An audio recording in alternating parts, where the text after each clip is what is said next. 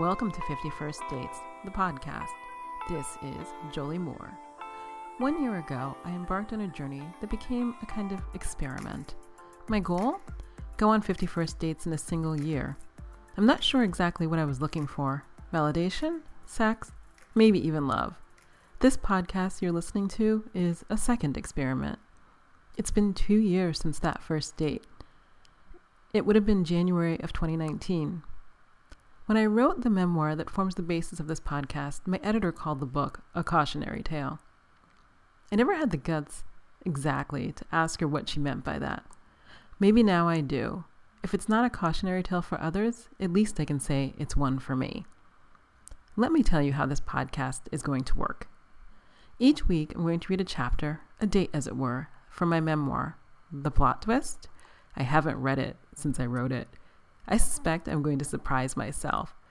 After I read the chapter, I'll share with you my thoughts, essentially from my future self. They say hindsight is 20/20. I guess we'll find out together if that's entirely true. For this first episode, I was going to read the preface and introduction to the memoir, but that's just background. I'll share it with you now. If you want to read it yourself, you can certainly do that with the free preview feature at any ebook retailer. Here's the skinny. This is actually ridiculously hard to say, but I guess that's what a few years of therapy are for, so here goes.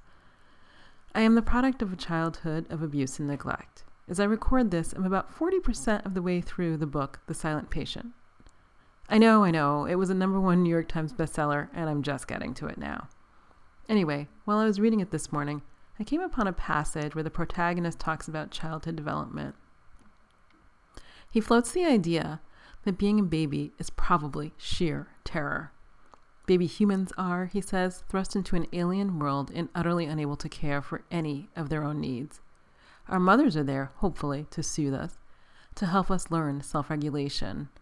Without that, we're thrust into a life of at worst addiction, maybe constant anxiety as a middle ground, and at best maybe a certain ennui. But if we start with a hole, we're going to spend a lot of time trying to fill that hole. Let me backtrack for a moment. My mother was and is someone you'd probably describe as a classic narcissist. I was there to serve her emotional needs, fill her hole. And when I fell short, she turned to drugs and alcohol. Let's just say my early life wasn't filled with kindness and love from her.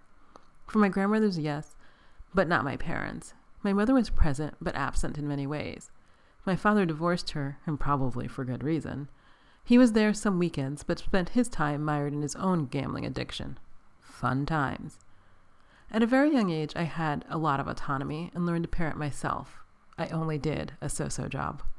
On the upside, I'm extremely disciplined and responsible. On the other, I have a string of unhealthy relationships in my rearview mirror. If you're a student of self-help, or at least have moderate self-awareness, you know how this story goes. I moved out from living with one narcissist, but it's no surprise that I married another. Like my childhood physical abuse continued. There were only 9 years between the last time my mother hit me at 16 and the first time my ex-husband pushed me down on concrete at 25. Until I woke up, and I mean really woke up, past 40 and realized I didn't have to live this way. My entire life had been plagued by abuse. I think the result of this is that when I started the 51st Dates experience, I was not the most discerning dater. This abuse survivor, this was the person I put out into the world. Maybe I hoped the men I was pursuing would fill that hole that had been long empty of love. I often fill it with writing and work, sometimes with food binges, and its corollary, excessive exercise. Maybe this was a new coping mechanism. Maybe this was the cautionary tale my editor gleaned from the memoir's pages. So here we go. Join me on my journey of 51st Dates as I look for love, or maybe something just like it.